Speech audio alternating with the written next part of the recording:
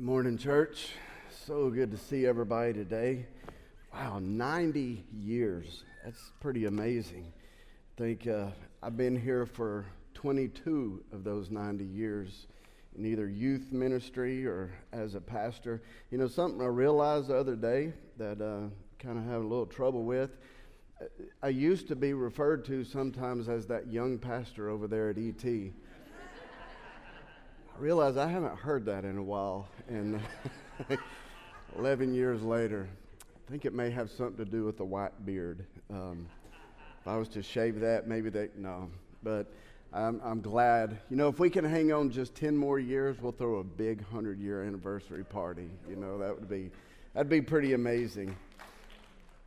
So if you have a Bible with you, grab it and turn to the first chapter of Mark. That's where we're going to be this morning. I love the Gospel of Mark. It's got its unique things about it that kind of sets it apart from the other Gospels. I don't think I would necessarily say it's my favorite of the four Gospels. If I had to pick one, it would probably be the Gospel of John. But I would say that when it comes to the four Gospels, Mark is my favorite in how he begins his account of the life of Jesus. He starts in the first several verses of chapter 1 with Jesus being baptized by John, and then going up immediately from there into the wilderness to be tempted by Satan for 40 days. We are going to begin our reading where he picks up right after that with verse 14. So I'm going to ask you to stand once more in honor of the reading of God's Word. Mark 1:14 says, "Now after John had been taken into custody, Jesus came into Galilee, preaching the gospel of God and saying, 'The time is fulfilled and the kingdom of God is at hand. Repent and believe in the gospel.' As he was going along by the Sea of Galilee, he saw Simon and Andrew, the brother of Simon, casting a net in the sea, for they were fishermen. And Jesus said to them, 'Follow me, and I will make you become fishers of men.' Immediately they left their nets and followed him. Going on a little further, he saw James the son of Zebedee and John his brother, who were also in the boat mending their nets. Immediately he called them, and they left their father Zebedee in the boat with the hired servants and went away to follow him. They went into Capernaum, and immediately on the Sabbath he entered the synagogue and began to teach. They were amazed at his teaching, for he was teaching them as one having authority and not as their scribes. Just then there was a man in their synagogue with an unclean spirit, and he cried out, saying, 'What business do we have with each other, Jesus of Nazareth?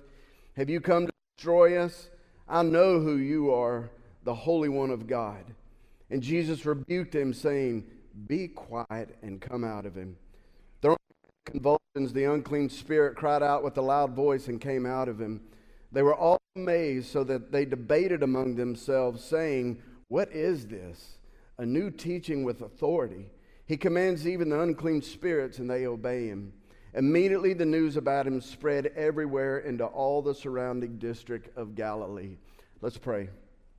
God, I'm so grateful today to once again be with your people, Lord, getting into your word, and I pray that you would give us just a supernatural understanding. Lord, I pray for clarity of truth. As God, I present what I believe you have revealed to me in this, and Lord, that you would use it to transform us, to change us, to God, to let us, to remind us of what this life you have called us to is really all about.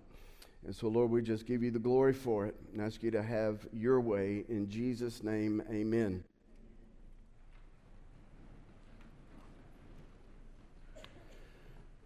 So according to Mark's account, when Jesus returns from the wilderness, from his face-off with the devil there, he makes an announcement.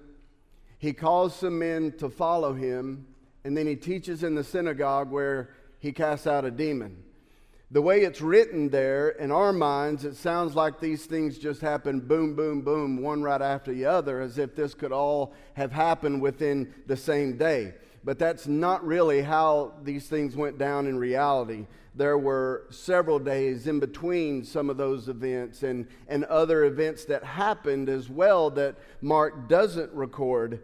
But by him putting these particular events together the way he does, Mark is communicating something to us, the reader.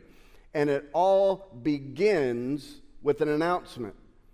Verse 15 contains the very first words that Jesus spoke. Now, is that an accurate statement? Of course not. There are lots of other things that Jesus said in his life before he said this, but they were the first words that Mark records him saying. Mark is not trying to say that these are the first words that Jesus spoke, but he intentionally chooses these words to be the ones he begins his account with. In essence, everything that Mark writes in the rest of his book from here on out is based on this announcement. And it's important to understand that Jesus was not teaching a lesson. He was not making an observation. He was not giving an opinion. He was making an incredibly important announcement. And it was the greatest announcement that had ever been made in human history. For Mark to choose this as the first words that Jesus speaks here means that this is something that we better not just gloss right over. We better pay attention to this because this means something. So let's look closer at it. All this week, Kent and I were at our annual theological roundtable that our Kerygma Network puts on. And so being away, I wasn't able to get anything in the bulletins for those of you who like to take notes, but everything I would have put in there would be up on the screen. And so if you're a note taker, you can just follow along with that. So let's break this down. Jesus said, the time is fulfilled. What does that mean? Well, first we have to determine what time he's referring to. Was he talking about a certain season? Was it the time of the Roman occupation of Israel? Well, what he's talking about is the time of all history. And so we can say that it's the time that all creation had been in existence up to that point. The time that all of creation had been in existence up to that point. Biblically speaking, it was the time period between Genesis 1:1 and Matthew 1:18 when Jesus was born. So that's the time that he's talking about. The next two words is fulfilled. What does that mean? Well, it essentially means that the purpose and reason for its existence has arrived. The purpose and reason for its existence has arrived. Jesus was saying here that he is the reason and the purpose of everything in history. He is what all of history had been moving toward. He is what all of history had been about. Jesus is not just the reason for the season. He's the reason for all of history. He's the reason for every season that has ever existed in the time of human history. The next phrase, the kingdom of God. What exactly is the kingdom of God? Well, a simple definition would be God's ways operating through God's people under God's rule. God's ways operating through God's people under God's rule. And then the next phrase is important, is at hand. That simply means it's right here, right now. It's not something in the future that we're looking forward to. It's not something that we have to die to become a part of. It's here and it's now. As I said, this was the greatest announcement that had ever been given. And it was an announcement that contained the actual power of God. Which means when Jesus said this, it had ramifications. And the ramifications of this one announcement are so great that we have still not yet fully discovered what all of them are. And it's going to take eternity for us to discover the ramifications of this one announcement. But here's one thing that it means in terms of biblical history. Next thing here is that the previous hope of Israel is fulfilled in the person of Jesus Christ. Think about that. Biblically, in biblical history, the previous hope of all of Israel has been fulfilled in the person of Jesus Christ. That means that everything that the prophets in the Old Testament said would come, has come. When they were prophesying about a restored nation, about a blessed and prosperous and liberated people. Every one of those prophecies were fulfilled in the life, death, burial, resurrection, and ascension of Jesus Christ. You know, many people still don't fully understand that today. And when it comes to this, you essentially have three groups of people. One group is primarily Orthodox Jews. You could also include atheists in that as well. They don't believe that Jesus was the Messiah that the prophets were talking about. And they still don't believe any of the prophecies that they talked about in the Old Testament have been fulfilled. And so they're still waiting on all of these prophecies to be fulfilled.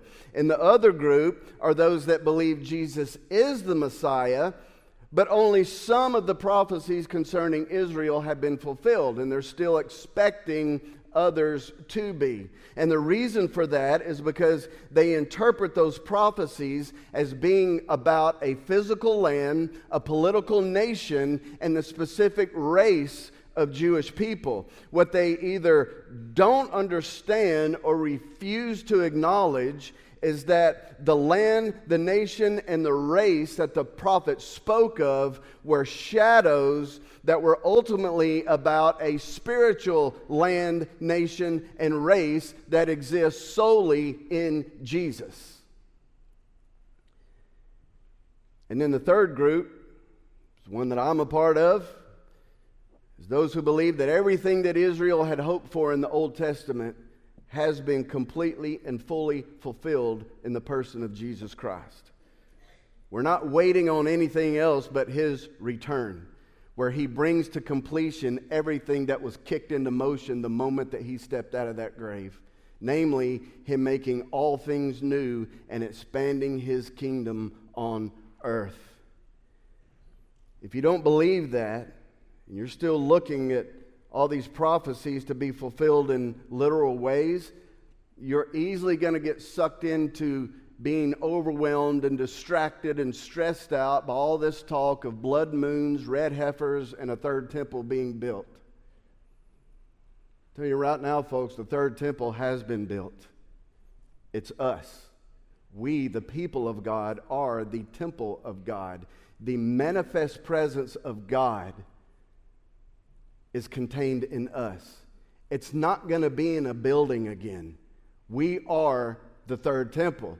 Now, somebody's probably going to try to build a third temple because they're saying, I'm trying to fulfill these prophecies, but it's not going to be anything God's going to have anything to do with.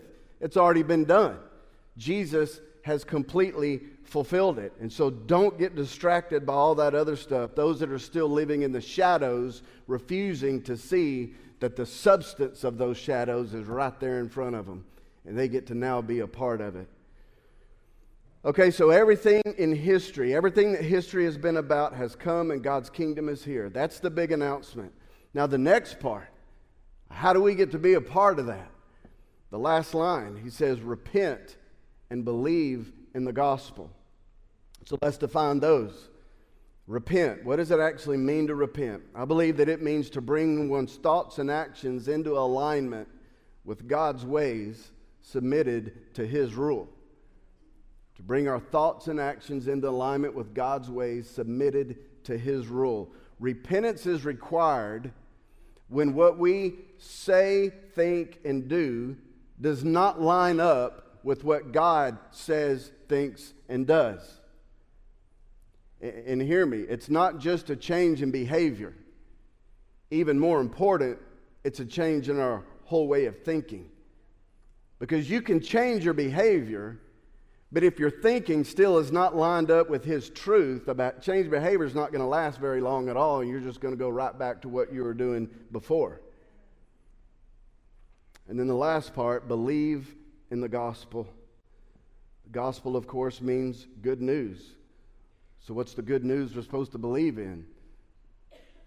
The good news of the announcement that Jesus has just made, that He has fulfilled God's promises and established God's kingdom on earth. Now, at this particular time, the people still didn't fully understand what that meant. And what kept everyone from being the recipients of those promises and members of his kingdom was sin. But we now know that Jesus came to pay for that in our place. And so it's believing that God has acted independently of us to secure redemption for us. Believing that God has acted independently of us to secure redemption for us. Him acting independently of us means that we didn't do anything to cause him to do that, to cause him to provide our redemption. We didn't do anything to earn it, to deserve it. What we deserved was to be completely wiped out and separated from him forever. But God acted according to his own mercy and grace by his own sovereign will, not ours.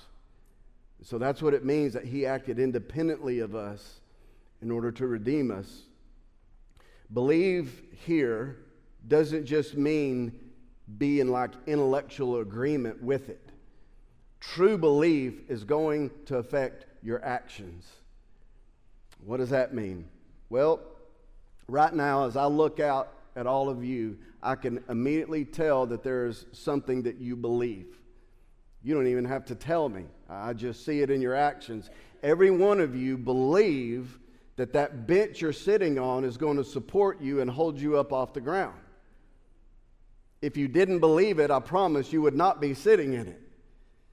And so that is your belief in action. You don't even have to tell me. I can see it by what you do.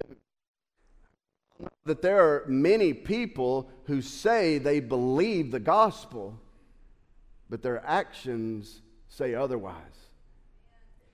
It's not really belief unless it affects how you live. Okay, so the first part, Jesus says, is the announcement that something amazing has happened. The second part is how we become the recipients of those promises and members of his kingdom. There's just two requirements: repentance and belief.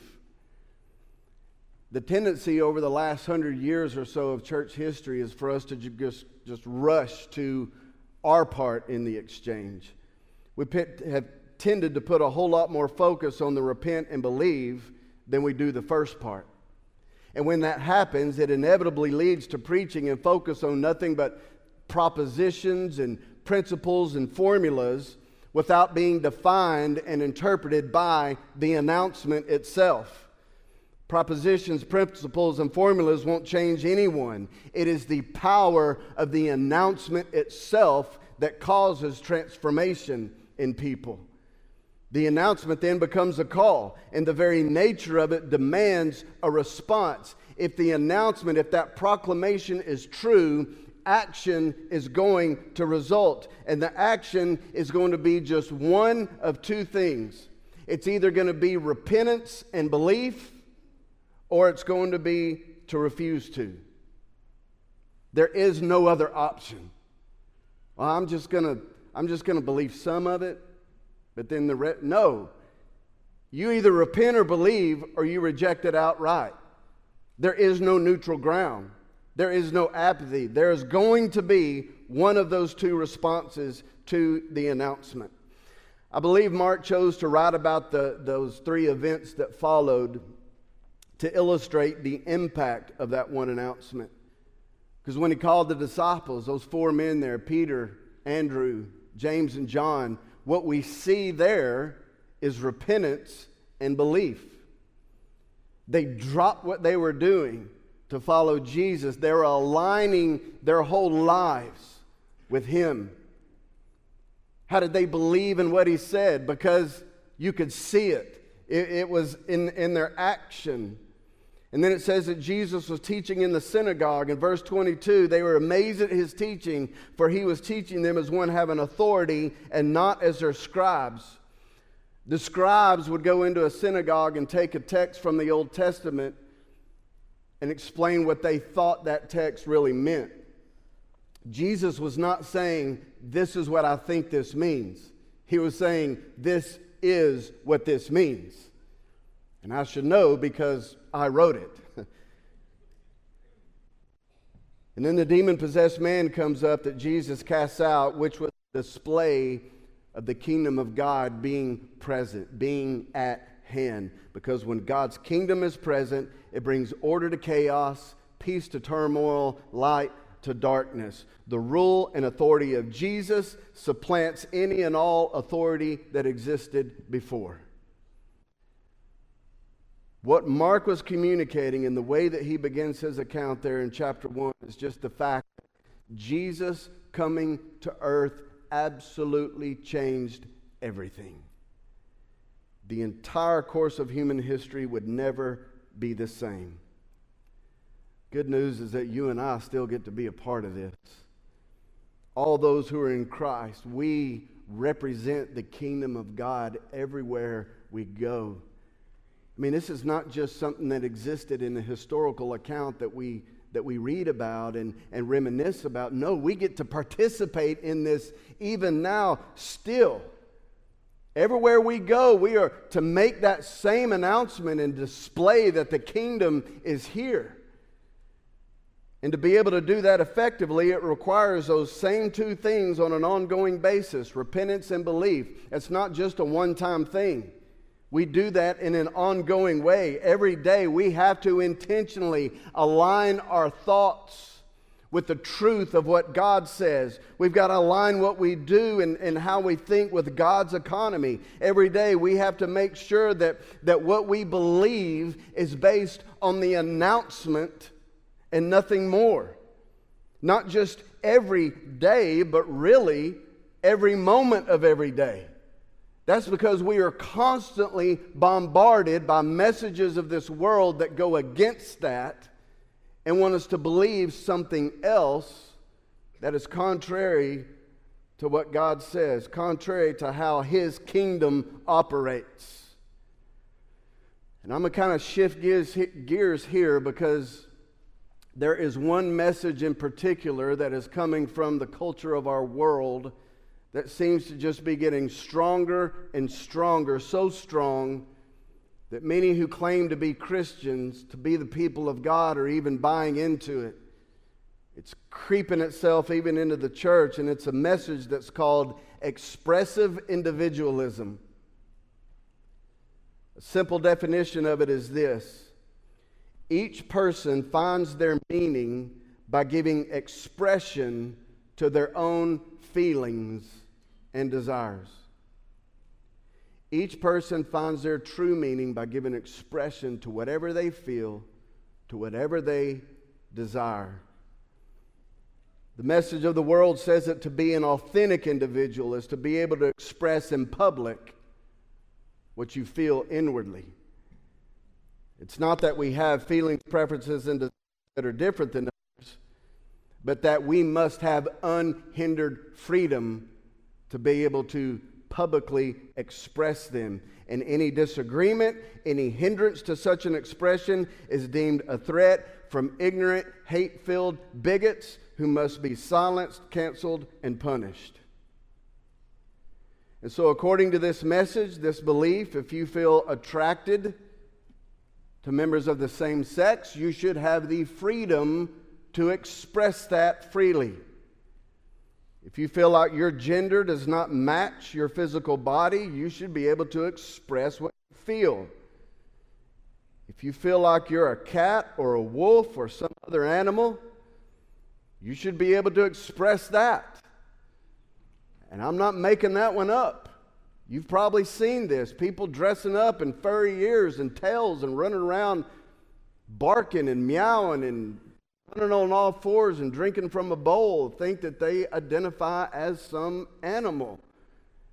And we're supposed to give them the freedom to be able to express that because they are being their true selves. I saw something really disturbing. These people who feel like babies on the inside. And so they will drink from a bottle. They will sleep in a crib. They will have their naps during the day, and they will even wear a diaper that somebody else changes. I'm talking about grown 40, 50-year-old adults doing this. But that's their true self, right? Now, those are the extreme. Those are the ones that get all the attention in our society today. And these are the ones I'm really going to talk about, because even that extremism, affirming that, is creeping into the church. But next week, I'm actually going to talk about a form of expressive individualism that's usually acceptable within church culture, but it's still believing in that same message. And so it's easy to point at and laugh and say how disgusting at those that are practicing this form of expressive individualism. Just hold back your fingers because it's just as rampant in a different way in the church as well. But let's keep going here. So like I said, for anyone to disagree with that or refuse to affirm what they feel, they're labeled as hate-filled enemies that must be silenced. And this has even led to a new definition of love. And this is what I'm seeing many people in the church that are buying into as well. According to the world, loving someone means affirming and agreeing with whatever someone believes about themselves or whatever lifestyle they choose to live. If you don't affirm them, if you don't accept their choices, or if you even dare to go so far as to say that they're wrong, that's not love, it's hate, and hate has got to be destroyed. Folks, nothing could be further from the truth. Love is not affirming and agreeing with whatever someone feels or believes about themselves. That is not love. We see what love is in Scripture, and nowhere does it define love as even coming remotely close to that. Here's a good definition based on what the Bible reveals about love. Love is saying or doing that which is good for the eternal value, eternal welfare of the human soul. Saying or doing that which is good for the eternal welfare of the human soul. Not for the welfare of someone's feelings, but for the welfare of their soul. Because many of those lifestyle choices the world says that we should accept, God says is actually going to damn your soul. And if that's a good definition of love, then hate would be saying or doing that which is not good for the eternal welfare of the human soul. And so if we are affirming something that is actually damning to the soul, we're not loving them at all. Not at all. What's more important? Someone's feelings or someone's soul? Our culture today idolizes feelings and emotion and puts them above everything else, completely disregarding the eternal soul. It's way more important.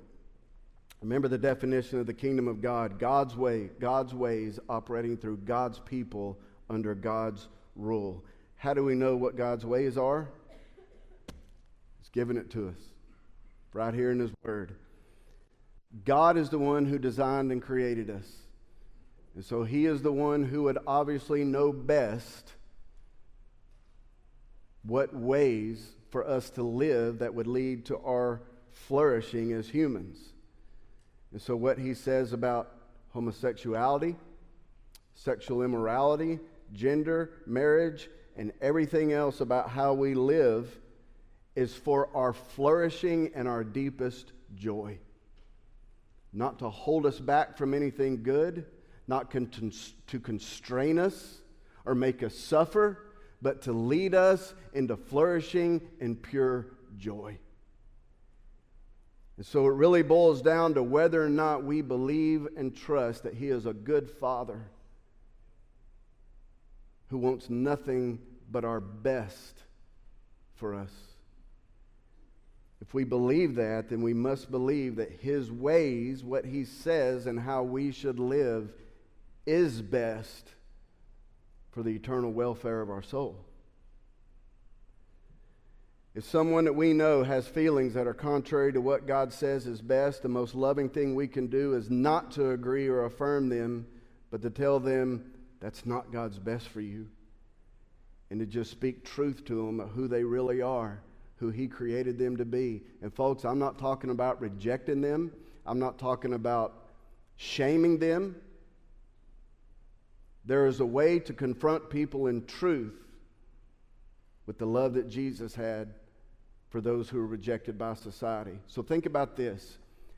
Jesus never affirmed a sinful lifestyle in anyone, but He was accused for doing that very thing. He loved them to the point where the religious people, the judgmental people, said He was accepting their lifestyles, but He wasn't. He was loving them, but speaking truth against all the error that they were believing. And that's what led to their transformation. That tells us that's how we've got to be. We've got to be willing to speak truth, but loving them to the point where judgmental religious people might actually accuse us of affirming them. But think about it. I mean, if your toddler was about to stick a fork in a light socket, how loving would it be to go, oh, they really feel like that's going to be a good idea. I'm going to just affirm their feelings and support their decision. No, the loving thing to do would be run over there and go, no, do not do that. That could kill you. But you might hurt their feelings if you do that. I don't care.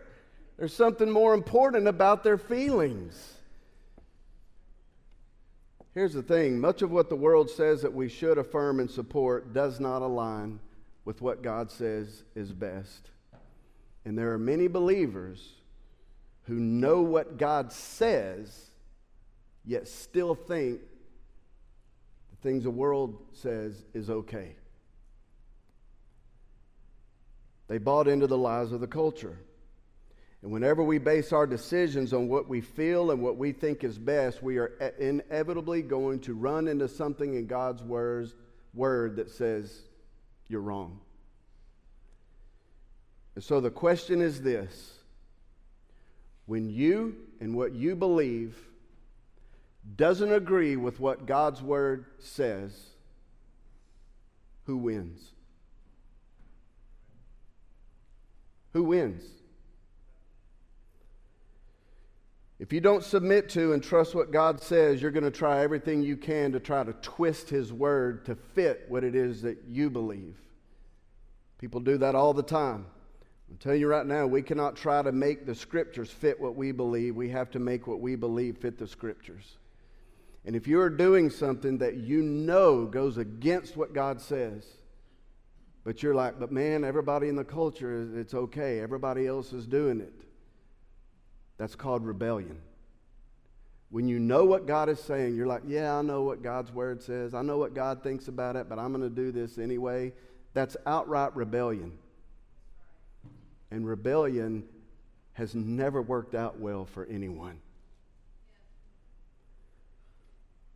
The kingdom of this world says, pursue expressive individualism. Be your true self.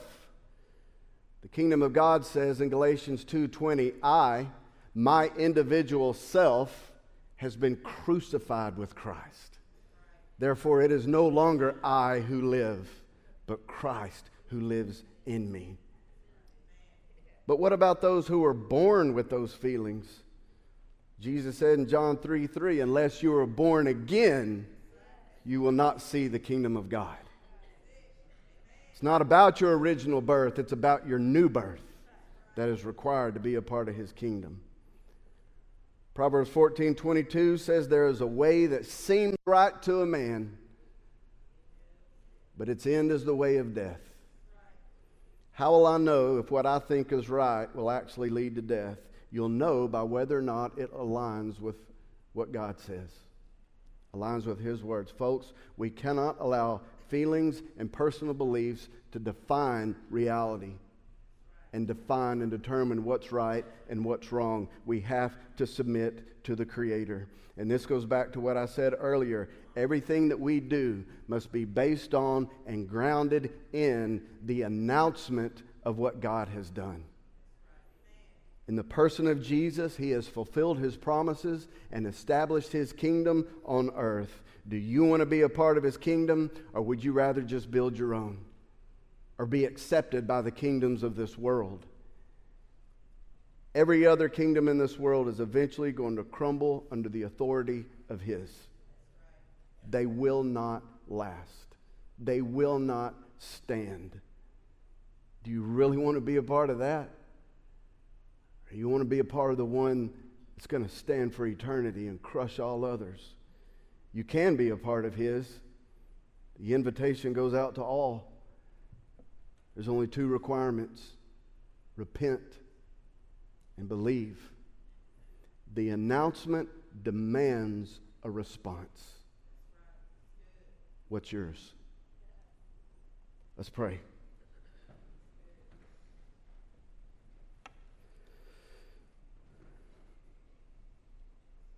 Lord, what an incredible thing to think of how you, acting independently of us,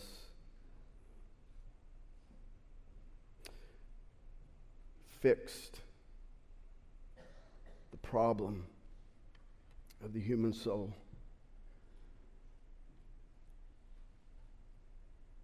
That Jesus, what you have done has completely changed everything. And Lord, I confess that we just get so distracted and so caught up in things that don't really matter at all in light of eternity that we miss that. Lord, we get so caught up into building our own kingdoms that we don't even think about what it means to be a part of yours, and that we get the incredible opportunity to partner with you to expand your kingdom everywhere we go.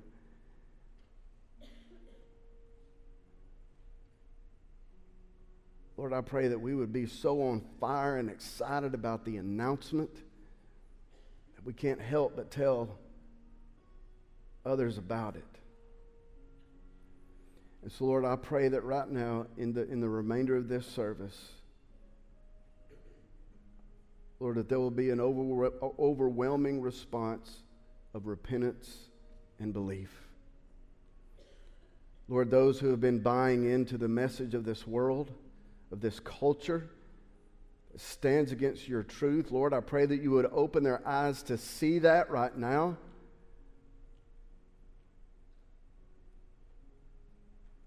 Lord, I pray that we would be more about preserving others' soul than preserving their feelings. That you will give us an eternal perspective and just create a sense of urgency in us, God. So, Holy Spirit, would you come now and just take everything we looked at in your word and do what only you can do. Just use it, Lord, to transform our hearts, renew our minds for your glory. In Jesus' name I pray. Amen. Praise team's going to lead us in